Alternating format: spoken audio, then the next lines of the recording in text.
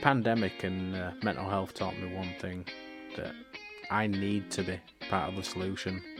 If I can help one person, like affect them so they can lead a happier, healthier life, then it's all been worth it. Hello, welcome everybody to Jukebox Jacks episode 3. This is the rescheduled one. Tony's kindly taken time out yet again, but this time it's been a monumental mess up from start to finish. This is, I believe, is the third time we've tried recording this now. We've got a good 15, 20 minutes into, and we're in a nice flow of conversation, and I glanced up and saw there were no recording up at the top. So, I'd not hit record. But we'll try and go back over everything. We'll see if we have a different conversation each time, because I know so far the conversation was very different to the way it started off last time. We'll see how much we've got in us, how much bullshit we've got. So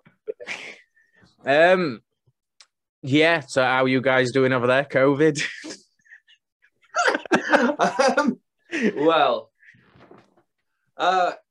We have been doing all right. We've had some lockdown stuff this last couple of weeks.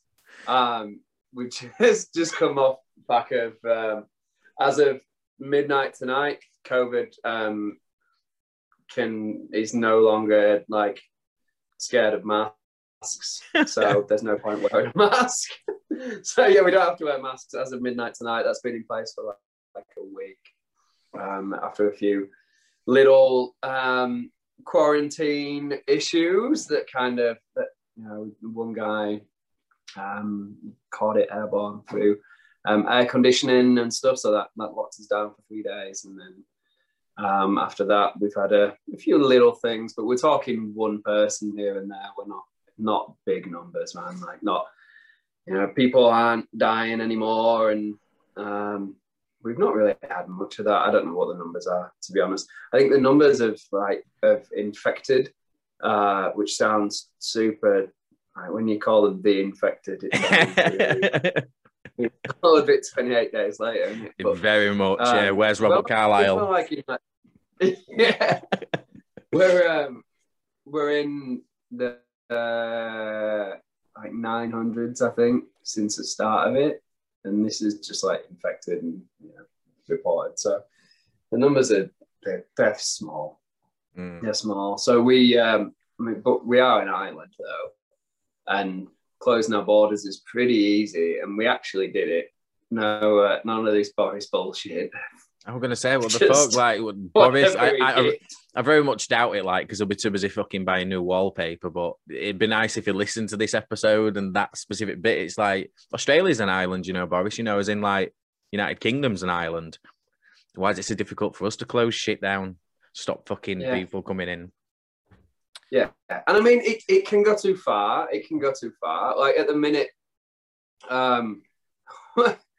just this sweeping statement of no one's allowed to come into Australia from India.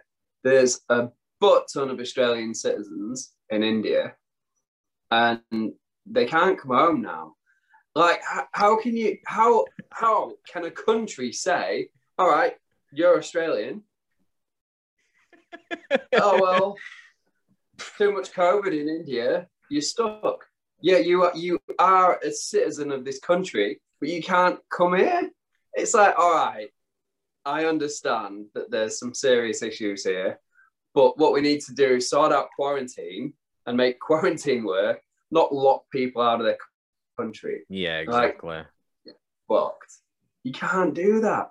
And because of the state that India's in, like, imagine the amount of people that are, Australians, they've got family back in India.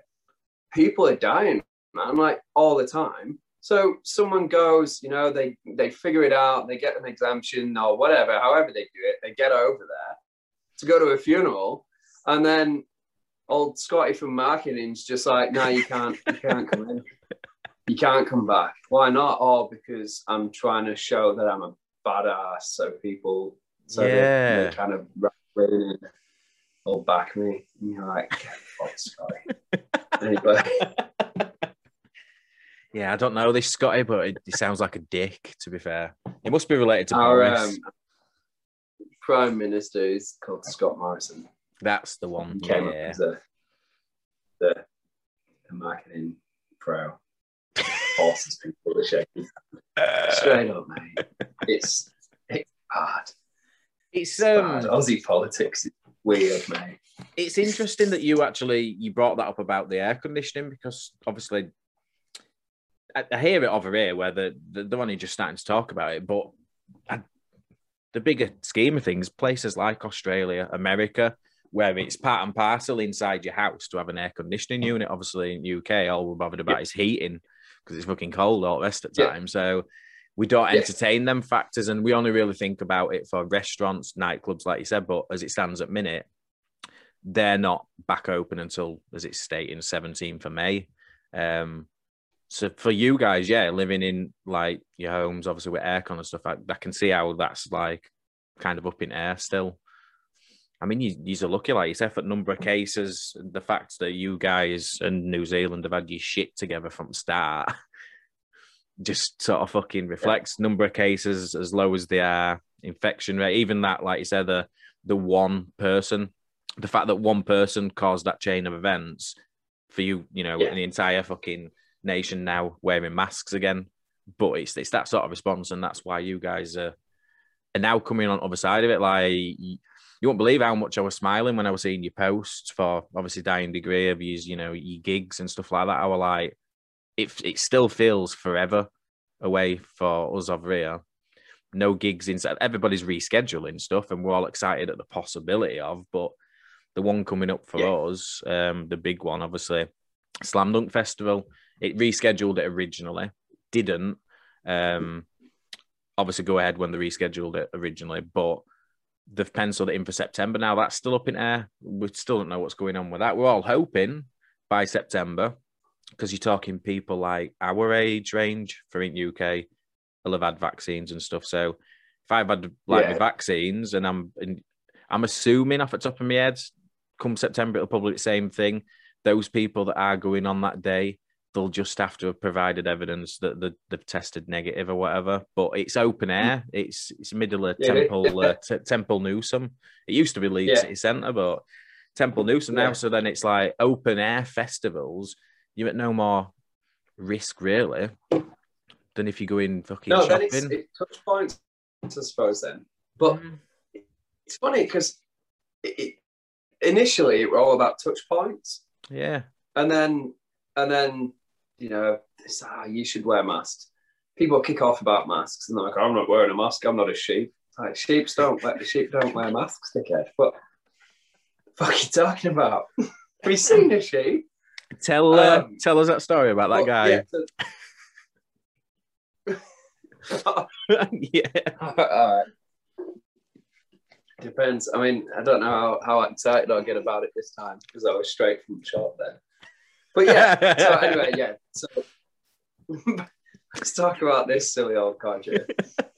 So last week, a week ago today, when we sat down for this, on my way, like coming home, stopped at Ball Shop to get a bottle of wine. And I'm in there, and mask on, old bloke walks in his 60s, used car salesman, just written all over him. Pulls up in his Merc, comes in with his nose out of his mask. So I look at him, and you know what it's like. Like, do you get it though? Like when you're in the supermarket or whatever, and you see somebody with their nose out, and for some reason, if his nose is poking out, it just makes you want to break it. Like, I'm not an angry person, but why is it so, like, it's so offensive? You're like, mate, just do it. So I looked at him and thought, well, you dickhead. But I don't say anything, because at that point, what's the point?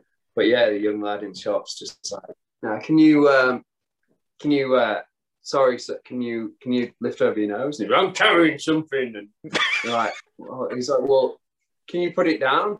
No, mate, I'm carrying. Can't you see? I'm carrying it. He's like, well, can you put it down before you do. And straight up, he's like, nah. And I'm looking at him thinking, what's his problem? And he's kicking off and he's like, muttering over. So puts his stuff down. A young lad, fair play to him. Because, he's like 19, 20. And he's going toe to toe with this, 60-year-old bloke. Big bloke, though. Not a doddering old bloke. He's like big bloke. The sort, and he's. Yeah, he were. He were. You could tell in his younger days, he were Aussie Rules, one of them ones, proper jock. Yeah. Right, no bet.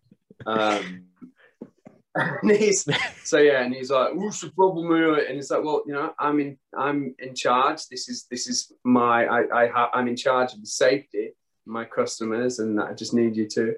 It's fucking kicking off, and I'm just looking at him thinking, what on earth is wrong with this bloke? And I'm looking at him with my mask on as well. And for some reason, you think that they can't see it. It's like wearing sunglasses. And I'm looking at him, and then I realise I'm looking straight at him. And I'm like, I'm not wearing sunglasses. I'm like, Jesus Christ. Anyway, it went something like that. I was a bit worked up when I was talking about it last week, so probably, man.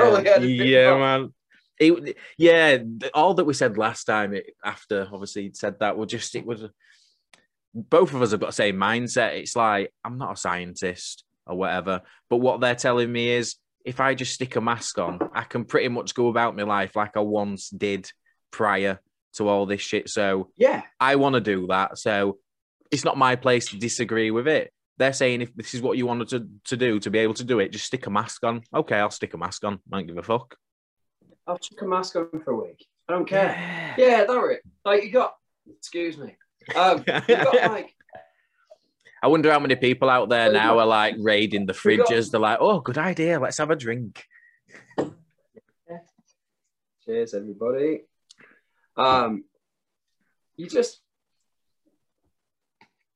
It's that thing of, if that's what you've got, that's what you choose to rebel against, like, then what is going on in your life? Like, if that's all you've got to worry about. Like, I'm gonna rebel. I'm not doing it. I'm not doing as I'm told. I'm gonna put a mask on, but I'm gonna stick my nose over it. You prick.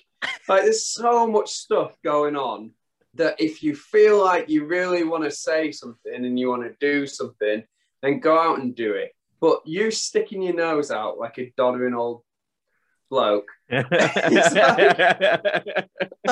you're not achieving anything but making yourself look like a prick and stopping me get my wine quicker. Like, and it takes longer for whatever that is that they're trying to do anyway. Yeah. It's like if they just pulled it up, it took 2 seconds, and now he's stood there arguing for as long as he is for nothing. No, I get you. Oh. That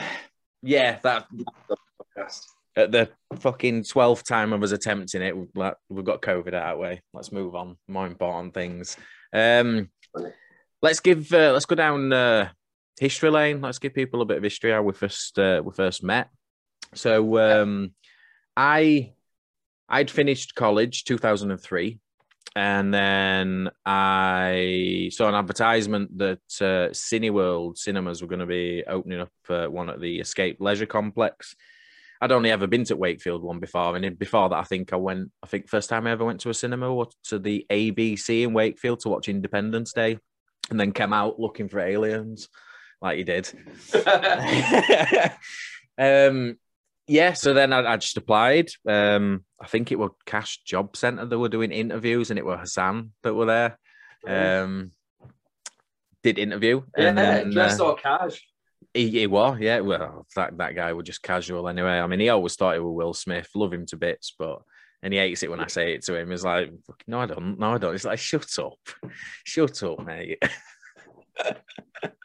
And then we all got invited to Parkside Hotel, which obviously for those people that's local to area opposite Pontefract Racecourse. It's demolished now. There's no there, like, but that.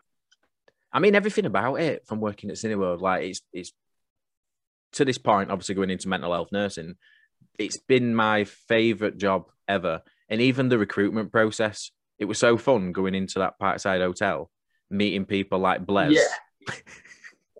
Yeah. And do you know what? I was thinking about this the other day, because obviously we'd rescheduled this and we'd had a bit of a chat about it before. So I started thinking about it a bit more and why it mattered and stuff. Because from there, I ended up working at Nando's for a while, and Nando's are good at it. They're good at like building a culture, but they focus so much on building a culture that for me, it felt really, really fake, and I couldn't. People really got into it, and that was awesome for them. But for me, it just seemed so just contrived, and I could for our restaurant. We had an amazing culture. But I just couldn't, it wouldn't work outside that, like the wider. Yeah. And because of that, and because they tried to push it so much, it only went so far. Do you know what I mean? As far as kind of friendships go, we had fun, but as far as friendships go, it didn't go any like outside that. But for us, it was just this culture that we built because we were there from the start. And we did this whole thing, where it was like being back at school, because we're there and we're all on his tables and we're learning and we're listening and we're doing like role play bullshit. And then you get like excursion day because they get a bus in and you get a bus to Bradford and you're like, yeah, I'm going to Bradford. I've never been to Bradford. Why would I go to Bradford? I don't know what's in Bradford, but I know there's a Cineworld there and we're going to go there and we're going to get abused. So you go on a day out, doing a shift in Bradford, like all together, and then like coming back on the bus, like you've got like everybody, you suddenly start to see people's quirks and just fucking Tammy screaming and shouting and just like we could always hear her before we saw her. Yeah, that's the one. When we first started, there were so many like characters. Obviously, they didn't, for various reasons, whether they found other jobs and stuff like that, whether they were studying at time and they went on to get, better profession jobs and stuff. But there were individuals there that didn't stand the test of time. But who I still think about to today, people like Lee Allen. Yeah. Oh, funnily enough, we went on, obviously we started on Cineworld. Coincidentally, it's Lee Stones' birthday today. He turns the big 40. Why hadn't I seen that? Facebook let me down. It literally popped up. So I put some sort of like side joke about one, because he used to stay at me out. A lot of people used to stay at my house when we all went out on piss. But he were talking to me in depth one night about something. He were in like my brother's bed. I were in my bed. And he were just drunkenly talking to me after we'd been out. And when someone dozes off mid-conversation, but the last part of the conversation makes no fucking sense. We'd been talking about a pub in Wakefield called the Vine Tree, I think it were called. But he'd also been talking to me about pro wrestling. He'd been talking to me about WWE. And he's at the end of his sentence ended. And imagine look on my face, because I'm still wide awake at this point. I'm like looking up at the ceiling. He's talking away. And all I heard is, and then Triple H pedigreed him in Vine Tree in Wakey.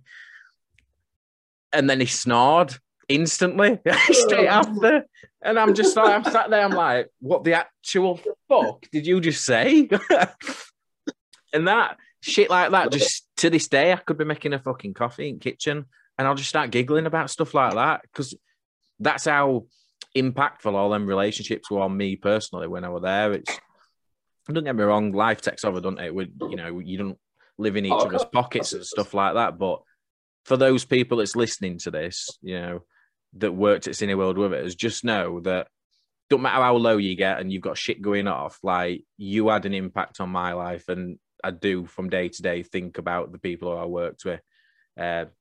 People like that. I just wanted to say that because I couldn't even reel off all the names because there's so many, even the people I didn't necessarily get on with at that time.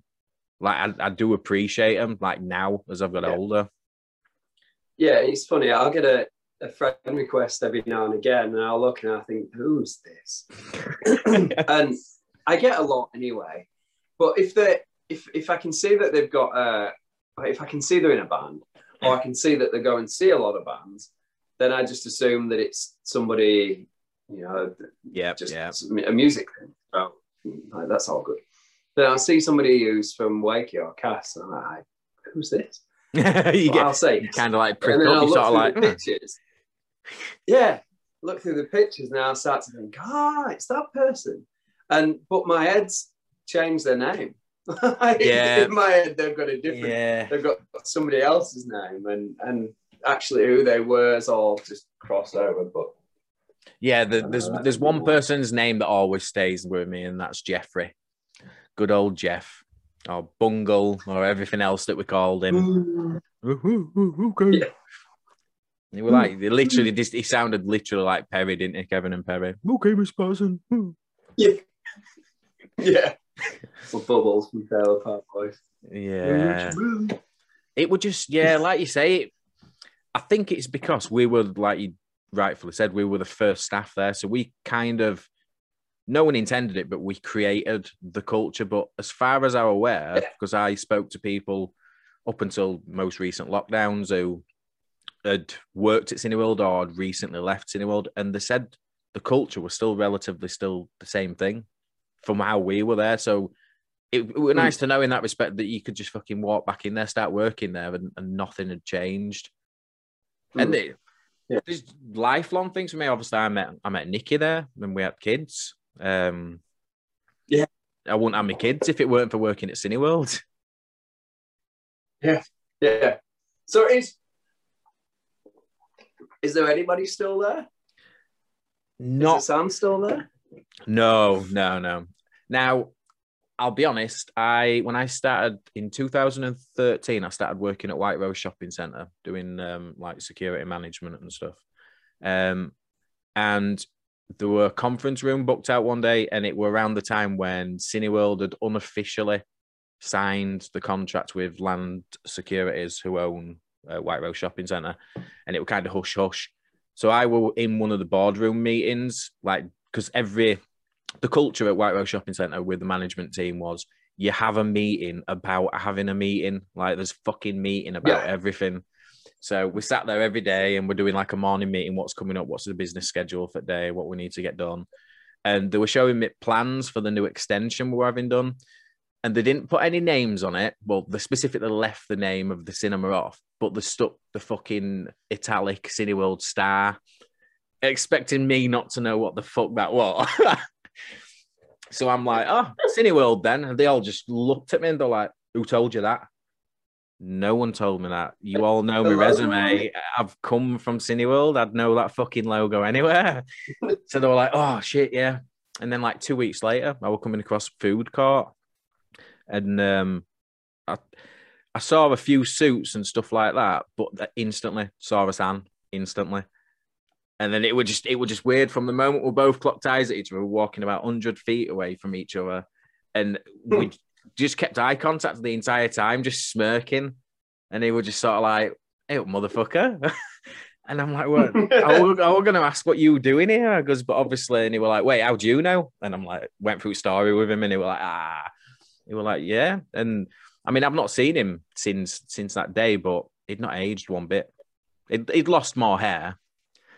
He didn't have that silly little fringe thing going on. But pretty much, I think he's pretty much got a fully grown up family now. Because back then, I think his kids had been quite young, not overly like past toddlers, like 5, 6 or something like that. So yeah, it's been coming up to 10 years since then. So yeah, they'll be fully grown up and stuff. But just like I always, whenever I have these conversations, I try and hashtag the certain topics we've had. So obviously, when I was doing one with Smeg, I hashtagged Cineworld. So if for whatever reason it manages to come full circle, this whole episode we're doing, I hope a San catches it as well. So even Tim Trayford, I appreciate you, even though you thought you were Hugh Grant. That were it. That's what I used to call him. We got along in the end. Yeah. I clashed with Tim a lot when he first came over. It was a bit of a. I know. I think we're both in the same boat now. We've worked them sort of professions. I understand why we were a stiffler, and he would just very much bite it. If that wasn't the rules, you just didn't do it. And he just, but then now looking at it from his perspective, it was like, he actually just wanted to do the bare minimum, but we were so even against doing the bare minimum. So no, we'll do bare minimum our way. Actually. Yeah. Whether it's spinning around 50 times on a chair and then try to run down a corridor. Well, falling into booster seats. Yeah. But yeah, some of the stuff that we got up to at Cineworld, we can't manage to talk about without going on about the epic biopic movie that you and Mark Falkingham came up with. So yeah, tell us a story about that. It was a 25-minute movie that took us about a year to make. On mostly, well, not actually mostly, but quite often on Cineworld time, on salary time. We made a Batman and Robin film. So one of the managers, Kat, she'd been around. Well, she came to us. She was at Waking and came to us, but she just slotted straight in and everyone's best mate. And then she was moving to Scotland. So Mark and I had a bit of a conversation. We decided, what we're going to do is we're going to make her a film. And she'd been gone about a year before we actually got it to her, and then she came back. But we, it was so impactful. She actually returned. I think she was hoping for a sequel. I think that's what it was. So Mark and me and Batman, Mark as Robin, running around on top of my suit, my work suit, running around sometimes when the place are open, doing shots and just squeezing in shots whenever we could, grabbing 10 minutes here, 15 minutes there, suiting up for the whole thing to do 10 minutes of a take, and then Mark pick up and balled it up. Yeah. In background, so we're going to do it again, but we've got a film going in, so Mark's got to run upstairs, dressed like Robin, put a film on, lace it up, started off dressed like Robin, come downstairs, and then he's back and he's knackered. And he's like, all right, let's do it. And then we do another scene. And then we finish work. And then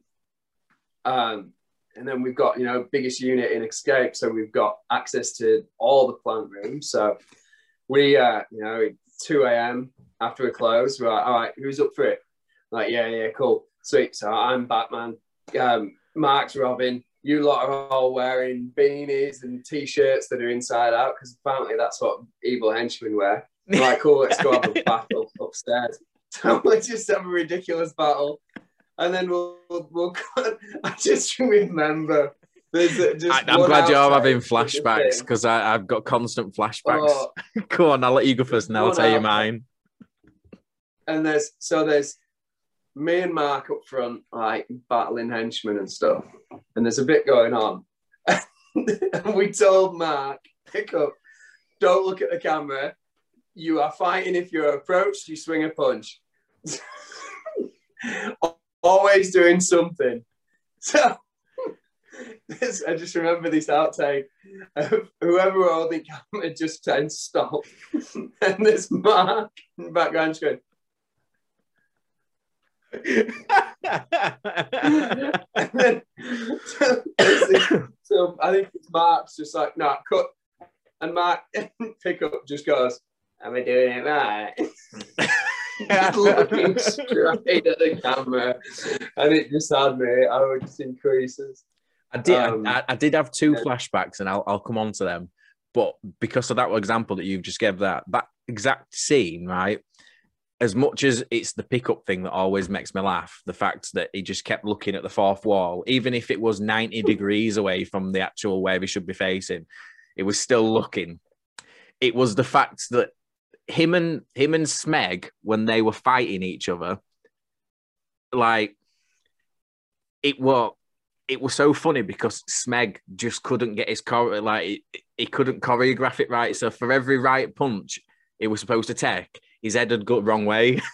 It just I think we must have done that one about 7 or 8 times, and in the end it was just like, well, do you know what? It's funny because obviously that's not how a fight scene's supposed to happen. Yeah. That's just a comedy element to it.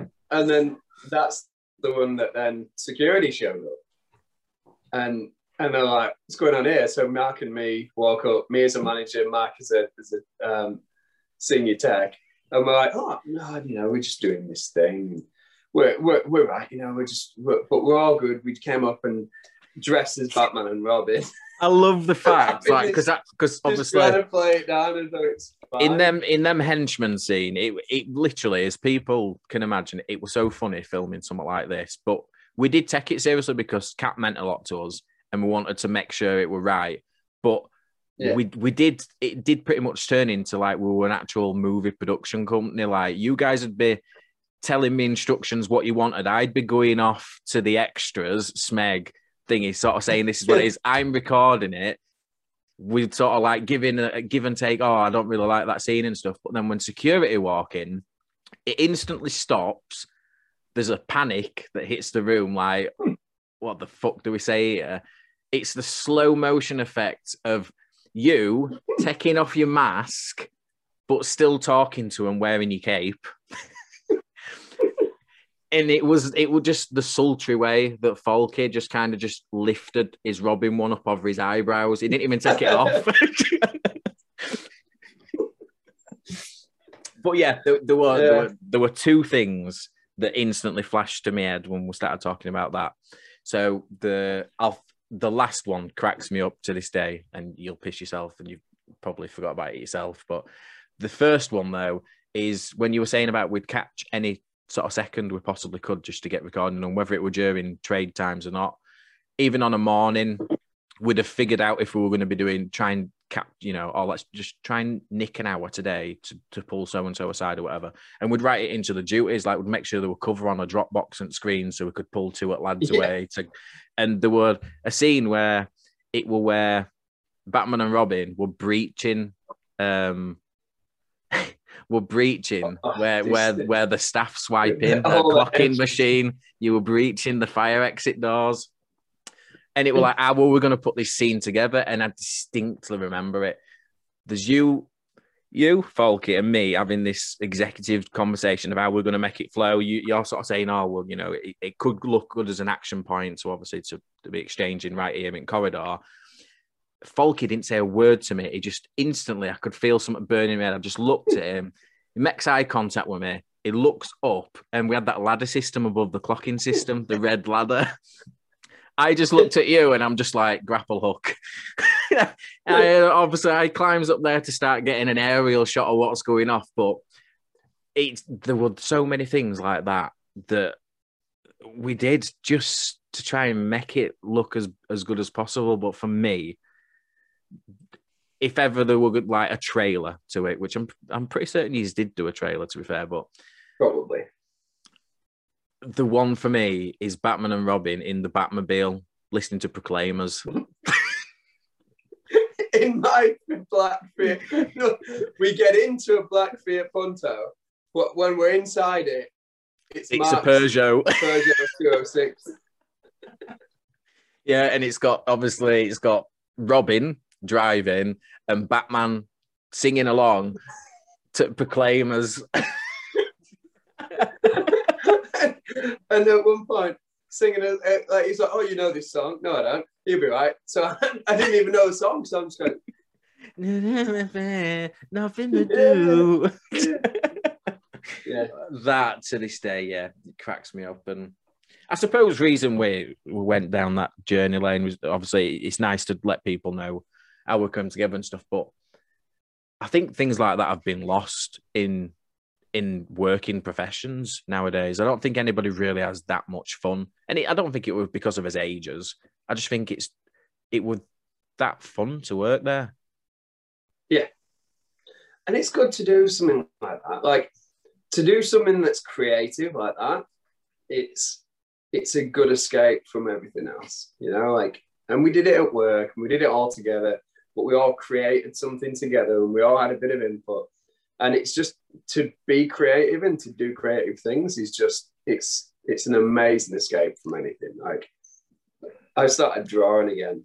And it's awesome because when I'm drawing, I'm just drawing. I'm not doing something else. Like when I'm doing dying degree designs and printing shirts, like I'm doing that. I'm not doing something else, nothing else. You know, I'm just doing that for a while. And it's good. It's a good escape. Yeah, and that's one of the things that obviously on episode, this is where it gets confusing. Obviously, ours is episode 3, which would have been done last week. I recorded episode 4 last night, and we were discussing the same sort of things. They're a band, and we were discussing all sorts of like musical challenges and things like that. But the whole premise of what we ended up discussing was how people in like lockdowns, like if they've not taken something away from this whole pandemic, like this thing that's gone off doesn't, like, it's not guaranteed that it's going to happen in any given lifetime. And we've been, as much as it's been really awful, there's been genuinely people that's lost family members and stuff. But if people aren't taking something away from all this and coming out of it a better version of themselves, they've learned a new skill, they've learned something about themselves that they didn't even know they were interested in. If they haven't done any of that, then what's any of it been for? Like, yeah. Because there is, it's usually, I mean, you know as well as I do, when you're talking about drawing and things like that, how many people do you know within our friend circle who also enjoy drawing and creating stuff, but the first reason they always give is, I just don't have time. And it's like, well, you've had time now. Yeah, you've had time during all this. And if nobody's revisited themselves, the younger version of themselves especially, that's got that little bit of innocence to them that didn't have to deal with the whole bullshit of adulthood, then I don't know what they've been doing. That was one of the first things I did when we went into the first lockdown. I mean, you were same as me. I was still working throughout lockdowns. So I never stopped working anyway, but I work nights, so I'm quite fortunate. And obviously I get to just drive around and stuff like that. But as soon as it hit, I was like, do you know what? This is going to be with us a while now. I need to do something. I've always wanted to do the profession that obviously I'm going to be training in. So I'm going to go ahead. I'm going to apply for uni, and I'm going to start doing a mental health degree. I'm going to go in. I'm going to start, I'm going to make a difference. But how in the interim, before all that happens, is there a way that I can still give back and help people? And then that is how, because without the lockdown, Jukebox Jacks probably wouldn't have been born, to be fair. Yeah. It would a simple conversation between Smeg and me, and it just grew. And you get it from you're a musician, but I'd label you as a creative content guy as well, because you made a goddamn biopic about Batman and Robin. You've got, you know what I mean? You've got that creative nature to you. So that's where me and Smeg were kind of like, we can do something. And the more conversations we're having, there's so many things coming up that we'll be announcing soon that I wouldn't have even thought a million years ago. I never got into it to, for followers and things like that. But I had to put a post because I were like genuinely overwhelmed when like we hit 1,000 followers on Instagram.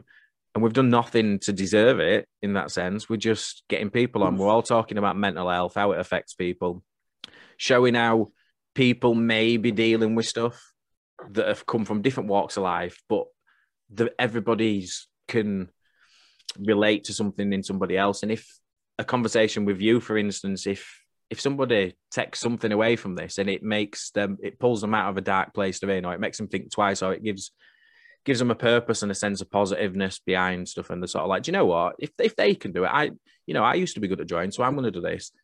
They could go on and be doing. So if it changes somebody in some way, then it's all been worth it. And that was the whole reason that came about through lockdowns. And I just don't understand if nobody's taken opportunities like that during lockdowns. Yeah.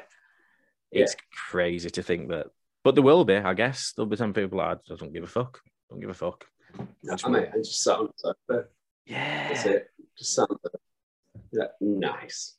Which, don't get me wrong, we're saying we all like binging as favourite shows and stuff, but I've found myself more than ever now during these lockdowns because of putting things in place and doing stuff creatively and creating this channel and all the other things in background.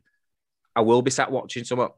But whereas normally I'd just sit there for hours and watch about 7 episodes straight off, I'm finding myself having to pause and rewind it, because after 10 minutes, I've drifted off in my own thoughts about more creative stuff. And so it's taking me 4 times as long to watch a basic fucking series than what I used to do. Yeah. That for me were one of the coping. That were one of the coping things for me, how I managed to get across. So let's pick it up with when you left Cineworld. Obviously, you said about Nando's and stuff like that, but at what point did you decide to move to Australia or on cards?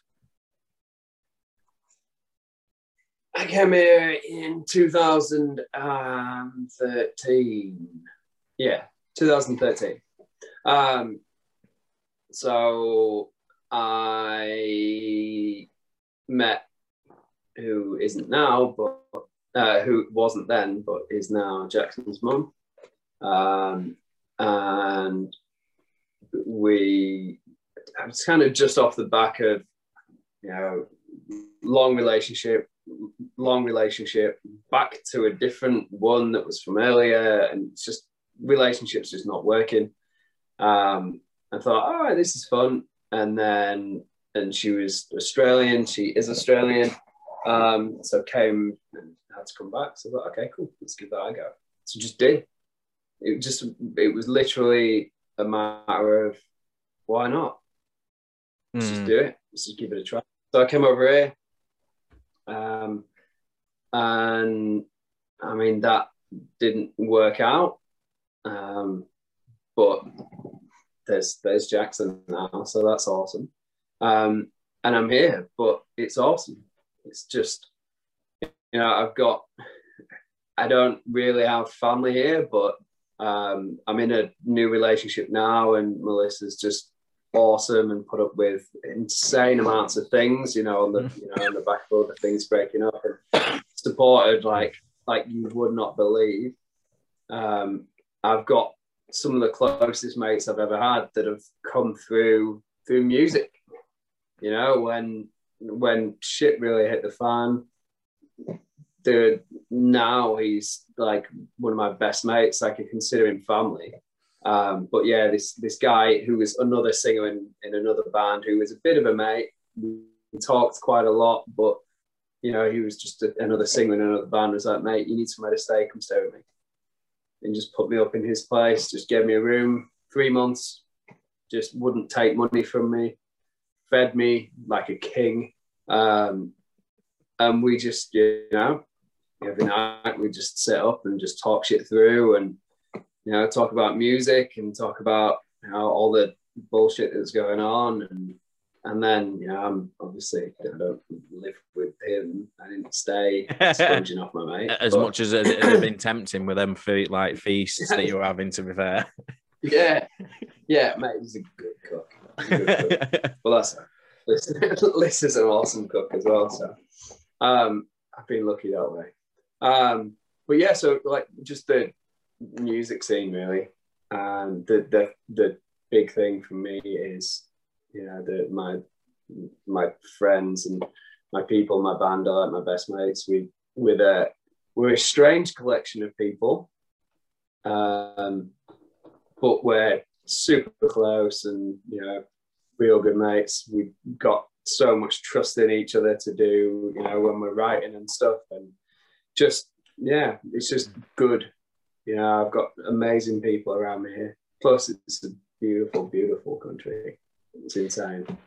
Yeah, we're going to ask you as well, obviously, when you started talking about that, if how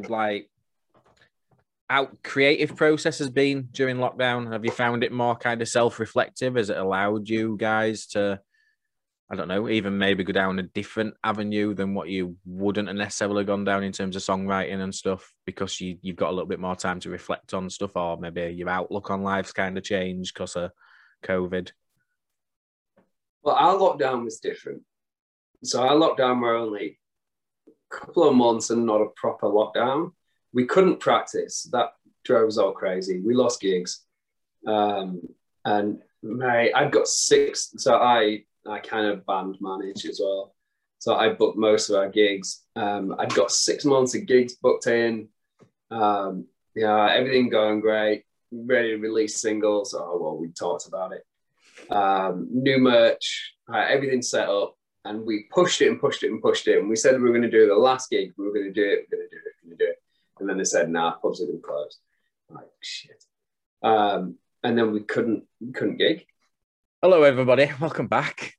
Slight technical issue. I'm going to try, where possible, to edit this out. So if none of this that I'm saying right now actually makes it into it, Tony will know why, because I've done my genius work of managing to slice two conversations and it actually flowed. But we'll see. We'll see how it works. So let's push on with music. All Things Dying Degree.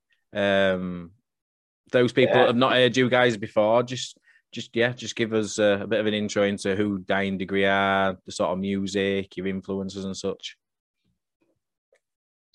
Well, we call ourselves a punk band. We're not really a punk band, and that's become a joke, and that's kind of worked its way into our merch and logos and stuff, that we're not really punk.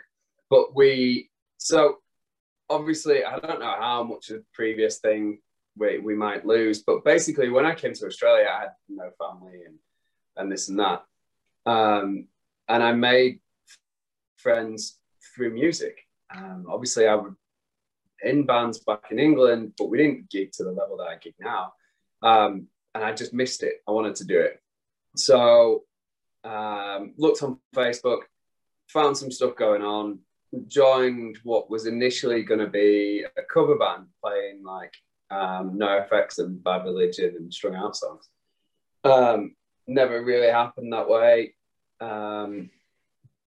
Excuse me. Got my mate Kyle, who works at the winery with me.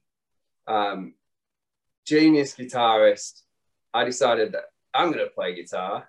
Useless guitarist. Kyle's going to play bass. So Kyle played bass initially. We got our mate Ross playing guitar.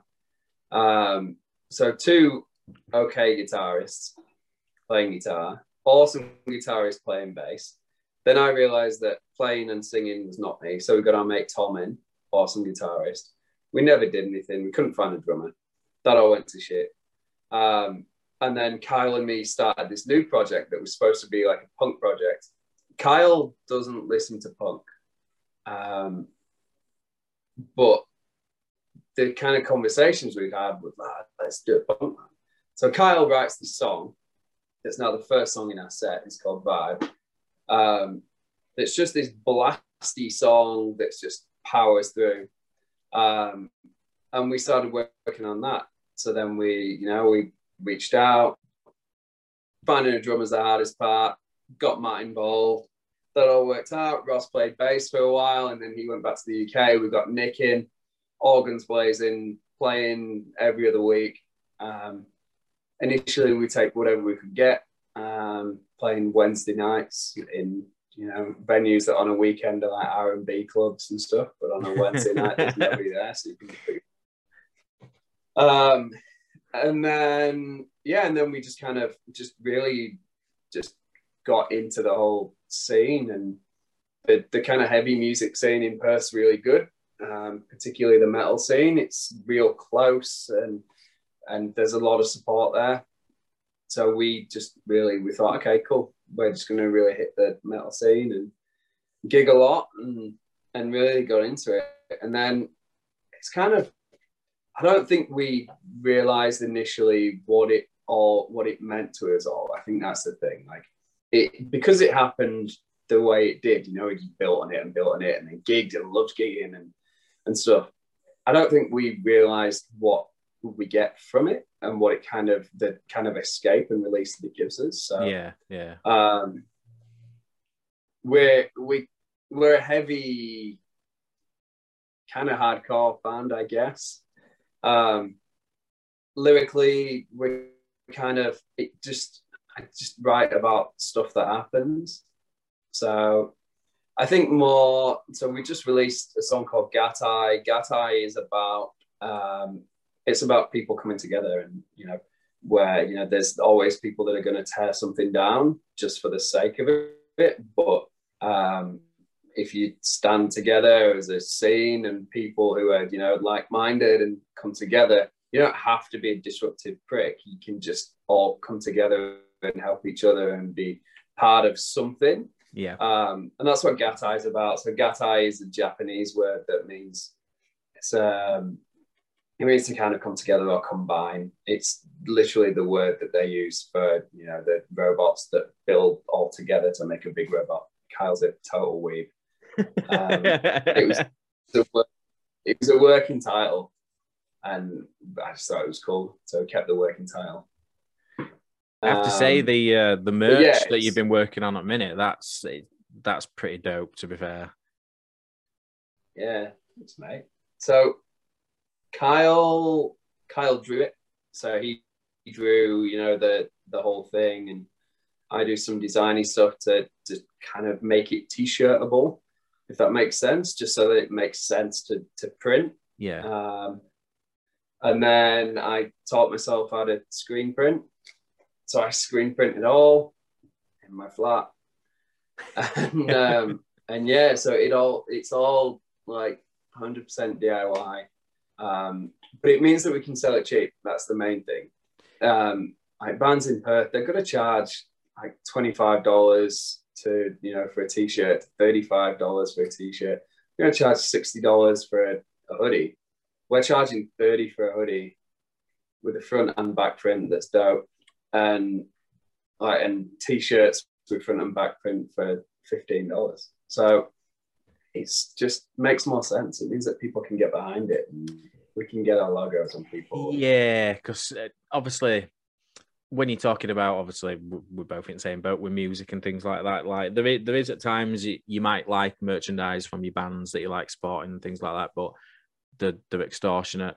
But there is reasons why those bands have to charge what they charge. There's certain overheads they've got to cover, but wherever possible, from obviously a band where you guys are at the minute, even as people know, obviously, what me and Smeg are working on merchandise for Jukebox Jack's brand. If the cost is as low as possible, because a lot of people get confused where they think, oh, yeah, it is a source of extra profit for the band, but that's not the main premise why they do it. They want to get themselves out there. They want more people to, even if it's someone got into the band because they liked the design of it. Oh, that t-shirt looks nice. Oh, who a dying degree. You know what I mean? Even if it reaches someone that way, it's bridging that gap again about different interests and such. Somebody who just liked the design has ended up being one of the biggest fans you've got, because it turns out, holy shit, they actually write the sort of music that I like as well. Yeah. And that's it. And it's just, what on earth? Oh, let me know if that's my assignment. My assignment's been stuck that I sent about 6 months ago to my printer, and it doesn't appear on the printer trail or anything, but it could rock up there. It might be that, mate. 17 pages if it's there. So yeah, post it out to me. But yeah, and that's it. So we and it's just cool to do. Like I said, just to do creative things. Like particularly, you know, like Kyle and me are very into that. You know, we're into creativity and art, and it's cool that now we're kind of collabing a little bit, you know, where he'll chuck some drawings up and then I get to play around with it and, you know, bring some kind of design stuff into it. It turned, as it happens, he's a sick designer as well. So between the two of us, we kind of really kind of step that up a bit. It's good. It's heaps of fun.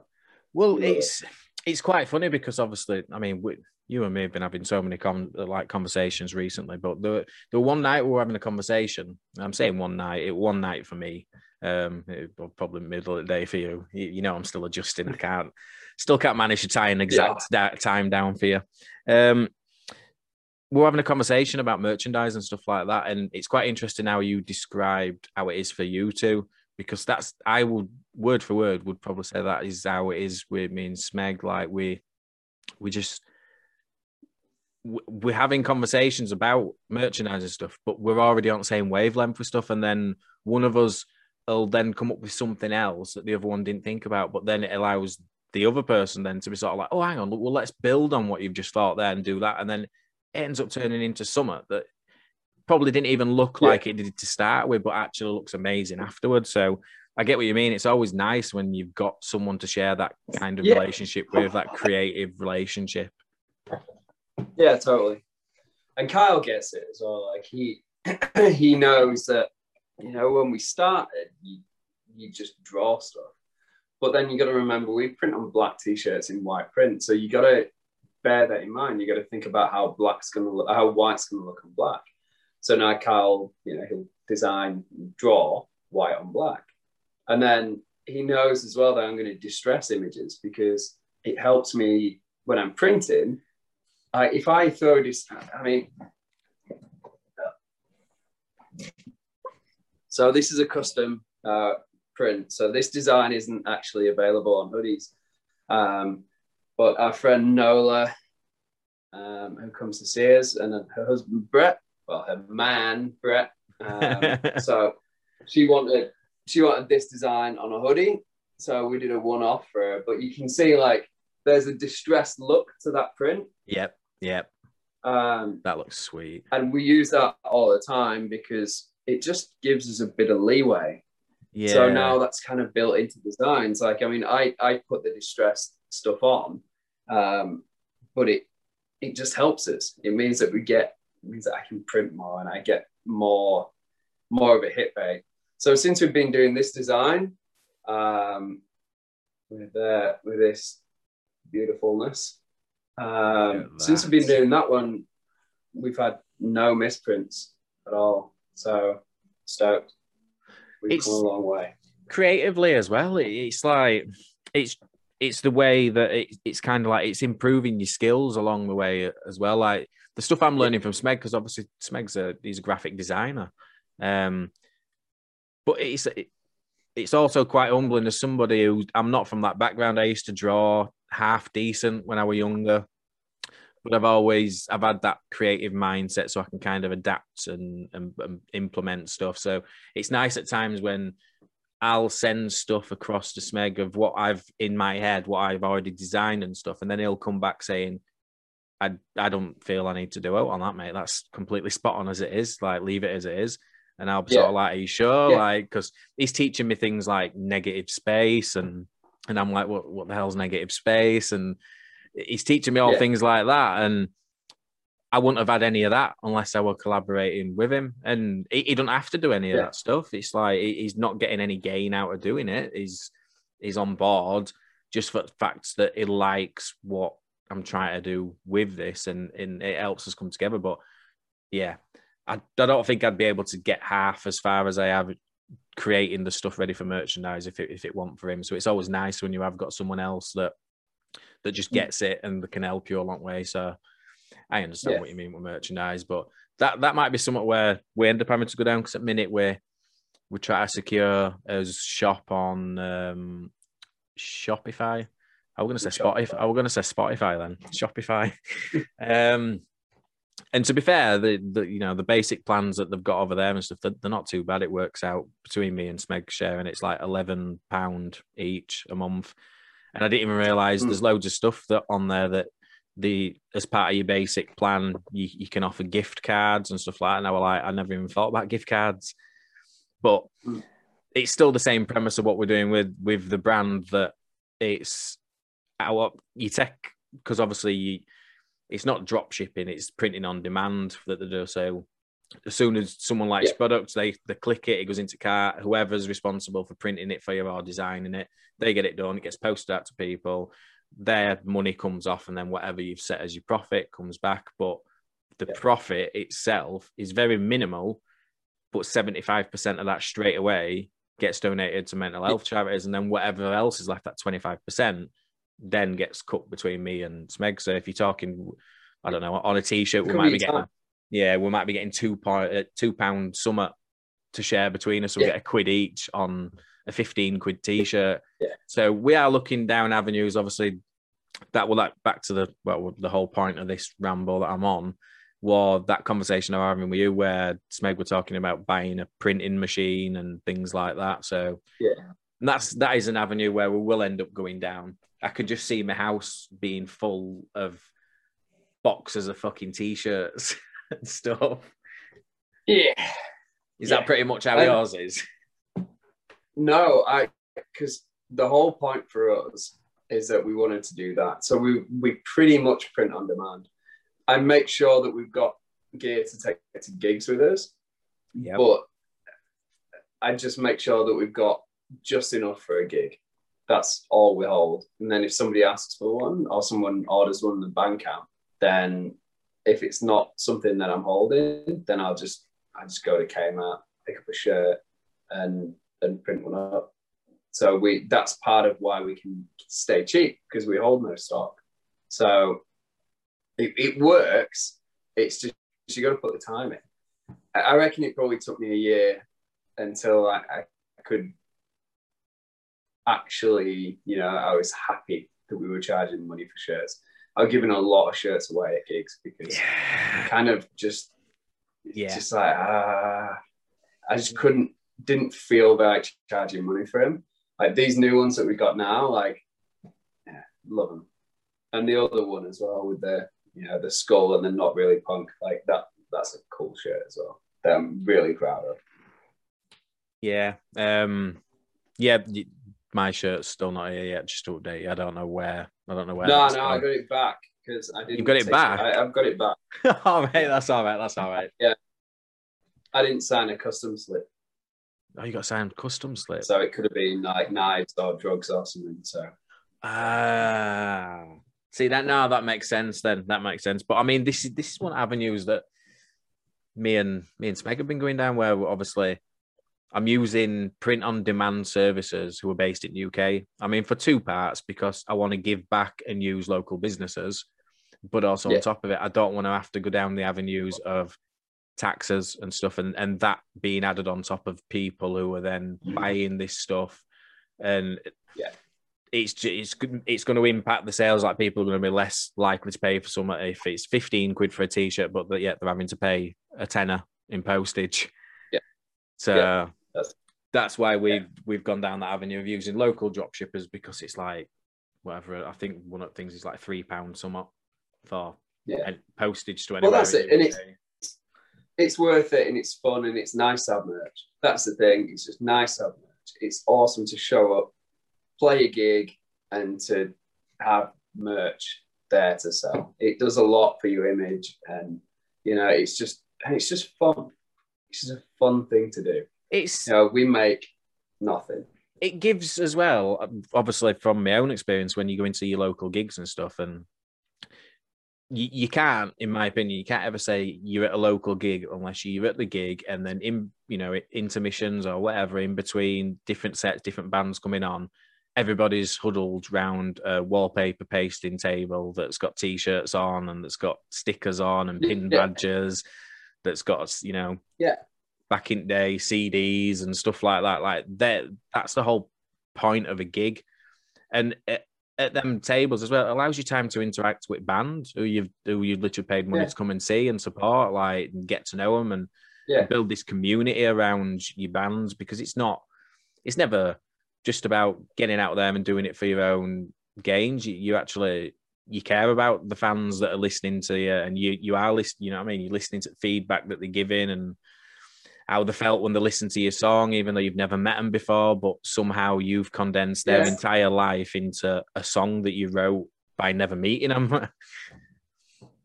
Yeah, totally. And that's it. And that's the whole thing. It brings everything back to songs and music and how they, how people react and how they react when you play it live. And, if you make enough impact on someone and then they want to spend whatever $15 on a t-shirt, then I'm stoked. That's awesome. I'll ask you a question that I asked the lads on recording. Sorry, just bear with me a second. I'm doing some technical stuff at the same time. The previous part 1 recording that we did, it's finished encoding. It just pops up saying it's in the file. I'm like, get off the screen. I can't see Westwood's face. Yeah, we were talking last night about the music industry and where it's at and how it's going to come back and things that need to change and stuff like that. But we also talked about the importance of music and mental health, and a lot of people that don't seem that kind of bothered that it's in the situation that it's in, and that it's quite sad because you've got a lot of venues that have closed that are never going to reopen again. As it stands at minute, maybe down the line they will, but you've also got a lot of musicians that they've just given up in that sense. And I hate saying it in that way because there's a lot that goes into someone's decision of if they're going to continue or not. I'm not disregarding the reasons that they do it, but point being, there's so many people now that have stopped the path they were on because of what's happened with the pandemic and stuff. But without music, you don't have anything. Like you've got a song that someone will hear and it takes them back to a funeral of a loved one, or first dances at weddings. Without music, where's that? Yeah. We were saying last night that, I mean, my personal opinion on it is, like, I think in terms of, you've got like your music industry, your executive sort of like production labels and stuff like that. Like, I believe, and I'm not saying all the time they should be doing it, same as what I said on last episode, but I think because of what's going off with pandemic, they should be reinvesting, kind of like what most countries do with like grassroots sports, investing in children, facilities to allow them to move. They should be doing that for the music industry as well. Yeah, arts comes last. Just, it does here in Australia, it does in the UK. Do you ever wonder why, like, there's so many awesome bands, as in like bands, that come out of Sweden? Have you ever noticed that? Some killer punk bands, some awesome metal bands. I guess obvious with Millencolin and In Flames. So Sweden, I don't know if they still do, but they did. They invest in bands and resources for bands. So they push it out like to the community. So there's spaces where bands can rehearse. And if they don't have instruments, then there's instruments that they can use. And then you get these killer bands that come and rise up from, and they go out into the world and they just kill it. Can you imagine the amount of bands that are doing well in Sweden that are Swedish that just didn't get out? Yeah. It doesn't mean they're not successful, but they're still there. And it's a huge, huge thing. But, the arts just... You are right what you're saying as well. It's the arts part, isn't it? Like you're saying, like, I was watching documentary. I think it was during the first part of the lockdown, like the first lockdown in UK. There were one on, and I think it was on Sky Arts channel or something like that. And they were talking to musicians, and one of the musicians was Damon Albarn, obviously from Blur and Gorillaz. And he was saying the same sort of topics what we're talking about here, how there's no subsequent funding going into helping the next generation of musicians come up. If we're not careful, there's not going to be venues for them to play, rehearsal spaces. And unfortunately, it's because the stigmatized view by a lot of nonsensical people where they're kind of like, if you work within the arts industry, and unfortunately at times music and musical acts are combined into that, which I don't think they should be. I think they're two separate things. But because you're labelled as being in the arts, you're seen as in a quite privileged profession. Like, you're lucky to have even got where you are, kind of things, to stop whinging, Yeah. So what, you can't be in a band, get a proper job and pay your bills that way. And it's like, what do you mean a proper job? Like, it's them sort of nonsensical approaches, and it's them sort of reasons why there isn't the investment, I think, because it's deemed wrongly. It's deemed, like I say, as you've got to be quite well off, well fortunate, come from a good family, you've been paid to go through music tuition, go to your lessons and things like that. You've been bought instruments by your parents. It's not always the case.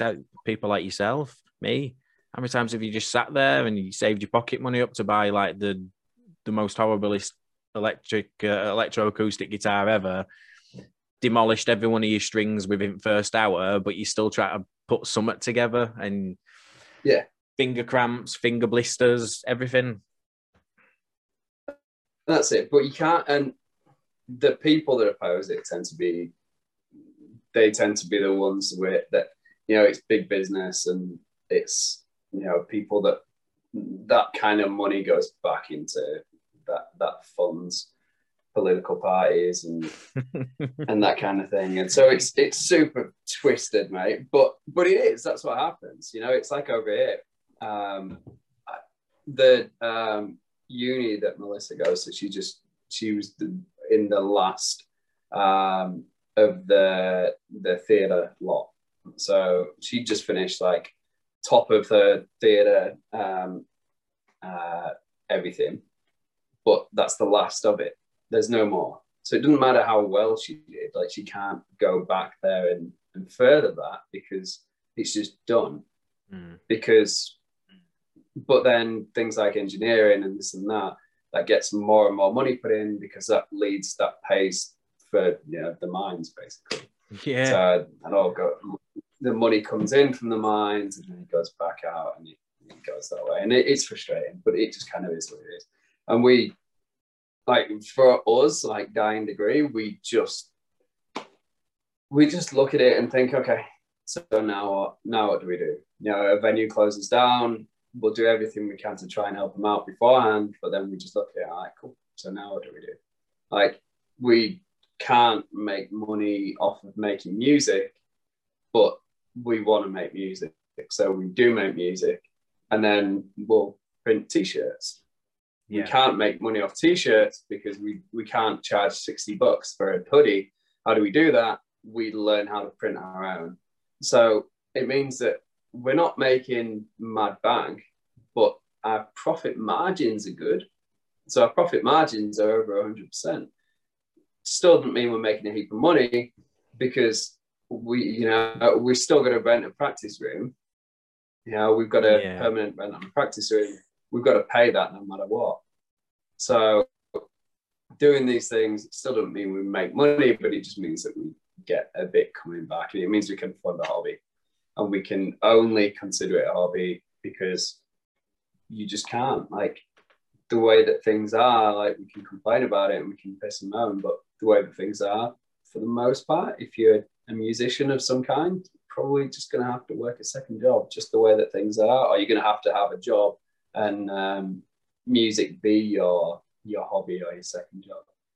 For us, we don't make enough money off it to call it a second job, so it's a hobby. But I think as well, that's why it's important within not just the music industry, but I suppose, in every circle, like in terms of me or what I'm doing and stuff like that. It's important to surround yourself with like-minded people that are going to support you through things, whether it's other bands, even like I can't even tell you. I've got so many people who I'm in contact with who also do their own podcast shows. Some of them that aren't to do with mental health, some that are. There's a group of lads, Scott and Mitch. They're in London. Shout out to Midnight High podcast. Catch them on Spotify if you get a chance. They started their podcast up same way I did, in that sense, just during lockdowns, as a way of coping with lockdown for themselves, and it's kind of grown into what it is. You've got another guy. I'd put a post on Jukebox Jack's Instagram channel yesterday, I think it was. Taylor James, he's got his own podcast show as well, the Waffle Shop podcast, and he specifically talks about mental health. And literally, I've got them coming up at some point being guests, both of them. I'd have never met them if it weren't for the fact that I started going on this journey. But already we've struck up this rapport. We're friends, apart from just people who've got an actual interest. And it's same for you guys with Dying Degree, surrounding yourself with other musicians who you might, you place where you're rehearsing and things like that, it might just drop off. But then one of the other musicians who you've worked with, who you've supported, they've supported you, kind of thing. Yeah. They'll be like, oh, we've actually got a slot at this rental space that we use. If you didn't build them relationships, you weren't able to kind of continue the growth of what you try to do. Yeah. It's funny that you talk about, different people and doing mental health. podcasts and stuff. And one of the things that, so a lot of what kind of lyrically, there's a lot of mental health stuff in Dying Degree that I write, because it's a lot of, I just get heaps out of it, and I dump as well. I'm a writer that just dumps. I have no idea. Don't go into a song with any idea of what I'm going to do. I sit down. I don't write until we've jammed the song so many times. We've been known to play gigs and I've had no lyrics and I've just jibber jabbered as a way to just find melody. Yeah. And then once I found the melody, then that's it. Then I sit down and figure out what the song's about. Like, there might be a word here and there. But mental health is quite a lot of it. One of the things that kind of made me realize that was kind of all right. And just the first couple, Run, the other single, like, that's super deep, that song, like, but that one just kind of fell out. I didn't really think about it too much. But then kind of on the back of that, there are a lot of guys in bands that obviously at the minute, they're not out on tour, but like, big bands, people that I look up to, that are using it and using their platform to talk about mental health. Yeah. People like, one of my biggest idols, Jesse Leach from Killswitch Engage, like, he speaks so openly on Instagram just about just how he is and fucked up stuff that happens. And he's just started a podcast that I've been listening to called Stoke the Fire, with an English dude, actually. And it's awesome. It's on my list, that as well. I listen to that. Is it? Yeah. Shouldn't come as a surprise. Good, shouldn't come as a surprise. Yeah. Do you listen to Bury Tomorrow? I know they're on. They're on the. I love Bury Tomorrow. I have done for a long time. And Dan Winterbates does Sunday Safe Space every Sunday, where he gets someone in and talks to them. And that's awesome. And that is the power of, and I think it's always been the case. I think that's why I've resonated with music as much. I used to struggle to communicate how I felt when I was younger, how to articulate what I was thinking. But I'd listen to a song, I'd listen to the lyrics, and it was as if that song were written for exactly what I was thinking, even though it could have been written 25 years ago. And I think it's always been important, because of my two loves of music and mental health conditions, illnesses, of bridging that gap and putting them both together. And it's amazing to see so many musicians at the minute speaking it. And from a stigma standpoint, specifically males, because not enough males talk about how they feel. From obviously that episode I recently did with Mark Jones, the struggles, Mark as well as I do, and you'd never have thought he'd been going through what he'd been going through, because everyday life, it's such an outgoing person, always laughing. First time we were saying, we're going for beers, first one there. Guys just don't, and we're getting better as a population. We're getting better about talking about things, but there's still a lot of stigma involved, and we're not just talking, depression, suicide. We're talking eating disorders as well, anorexia, bulimia. Freddie Flintoff obviously started talking recently about his struggles with bulimia and things like that. And I think it's important that we're, in the first point, because I'm a guy doing obviously a podcast, in the first instance, guys especially need to be better at speaking out about how they're feeling, confiding in your friends, your family, sometimes even strangers, but just the entire world, the movement that we're on, women, young children, especially because of obviously the lockdowns, how it's affected them. Everybody needs to get better about talking and opening up, but it's all about them circles around you. If you're not in that place, or you don't have the support around you to talk about it, then you're doomed. You're going to love I know you avidly listen to obviously each episode as they're getting done and stuff, but you're going to love next week's, because there's a guy, Felix, he's the lead singer of Old Selves Band. Check him out on Spotify. They're brilliant. They're very musically and lyrically very much like dying degree, to be fair. But Felix is an actual active mental health nurse. That's his profession. But yet you wouldn't think when you meet him and you talk to him because of the sort of music that he does and things like that. But yeah, I think you as a songwriter, your process as you go through, I think you'll take a lot out of that conversation that I'll be having with him. And he'll have listened to this episode by then. So he'll straight away, he'll probably be like, no, I checked it out. And yeah, very much agree with what Tony was saying. Yeah. There's so something that we've been lucky. Like, it's funny when you talked about kids and having kids in this circle. So we've been lucky enough to be involved in a bunch of all ages shows that have been going on pretty often. So our brother Ursh, he's a legend, and Kelvin's involved as well. And he put on a monthly all ages show. And we get, a bunch of teenagers out, and it's awesome. It's so good. You would have seen the video of us getting young Colt on stage, and he's like 7. That guy, I tell you, what a little legend. I love watching videos of him. So good. Like, props to his dad Cam for getting his lads out and letting them experience it and encouraging them to be like fully involved. Like, Colt was a bit nervous at the start, but now he's my buddy. Like, whenever we play and we get out, or if I get out with one, and he's there, he's my buddy, and I made him a t-shirt up. And but one of the things, particularly, I usually get a 30 seconds or whatever before we play Run, and because Run's it's not ambiguous at all. Like, it's straight up. It's about struggling with mental health, but coming through. And the song works that way. It trudges and trudges and trudges, and it ends quite heavy. But by the end, it's all pretty positive. Yeah. And I usually get a bit of chance to talk there. And I'm not someone who plans stage pattern.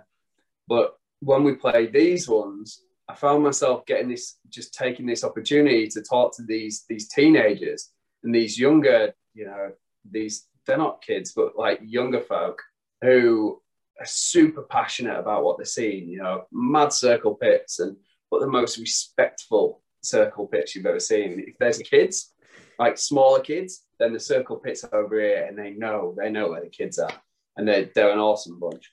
But yeah, I find myself like just talking and saying, look, this is a song about just accepting your mental health and knowing where you are and realizing where you are.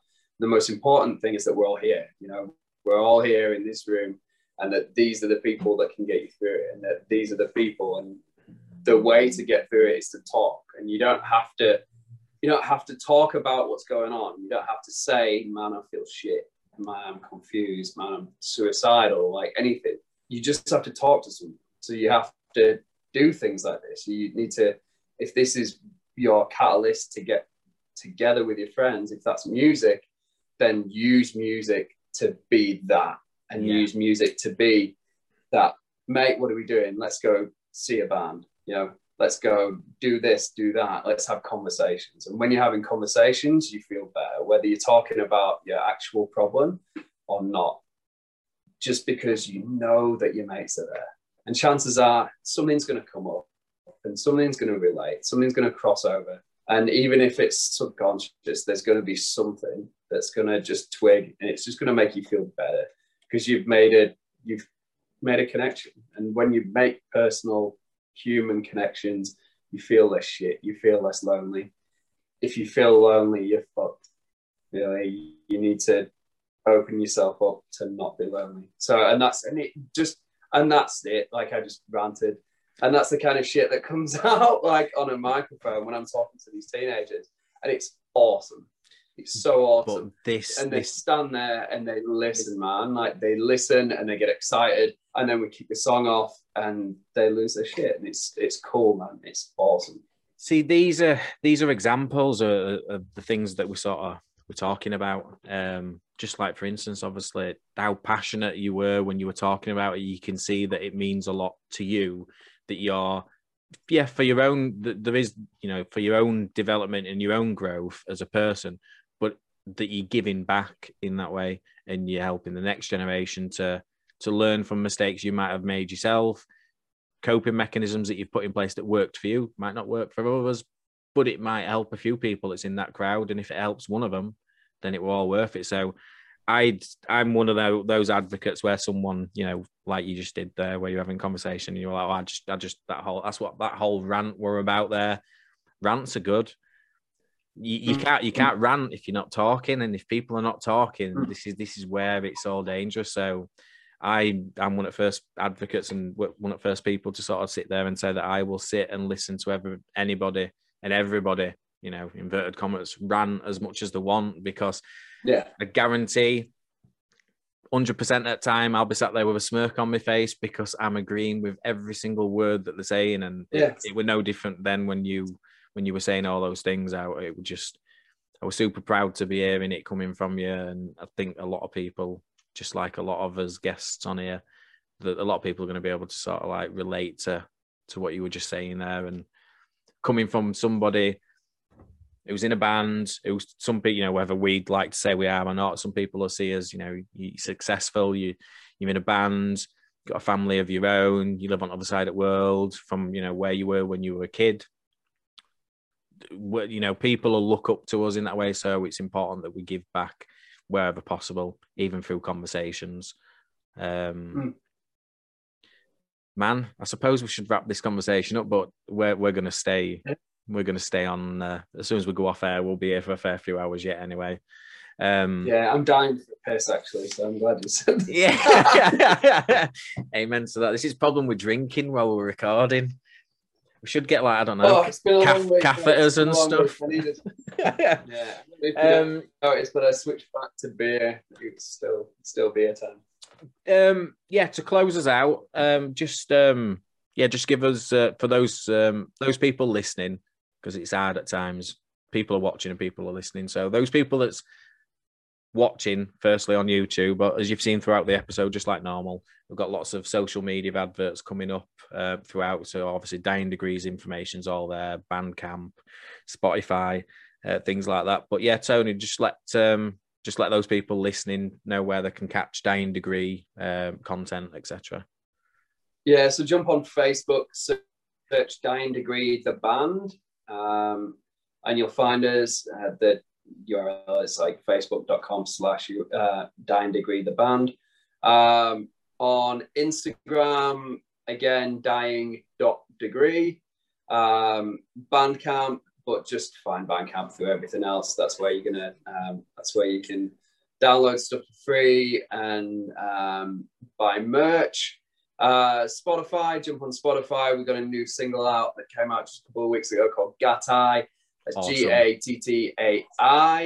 Gattai. Cool, kind of groovy, hardcore song. And you'll find a song called Run on there as well, which is probably kind of our shining mental health song, I suppose, because people know it. So yeah, jump on there and have a listen and just let us know. Like if you'd listened to it, it'd be awesome if you could let us know that you'd listened. And whether you're all like, mate, I can't understand this, it's all rah, rah, rah. I get that every day. So, but it'd be nice to hear that you'd even had a listen. And if you actually dig it, then even better, just let us know. We'd love it. Tony, man, I've loved you being on, man. I knew going into this was going to be one of these episodes where it could quite easily go 5 hours. I just know full well. I'll say the same thing to you, what I've said to other people. My whole premise when I first started this is I'm going to be revisiting guests further down the line. So it's not going to be the one and only episode with Dying Degree. There's going to be multiple ones. We can maybe get the other guys involved next time as well to join you. We'll end up doing a solo one away from Dying Degree, your own personal struggles and such, where we can discuss and people might be able to. But we'll be definitely be doing a few of these, buddy. But I appreciate your time. I know you've pretty much blocked out 2 weeks solid for me now to try and tie this down. But yeah, man, I love you. It's been awesome to catch up. And Awesome. we'll say bye to everybody. And then we'll have us after party drinks. So, yeah. Cheers, guys. Don't forget, live life, be kind, and give back.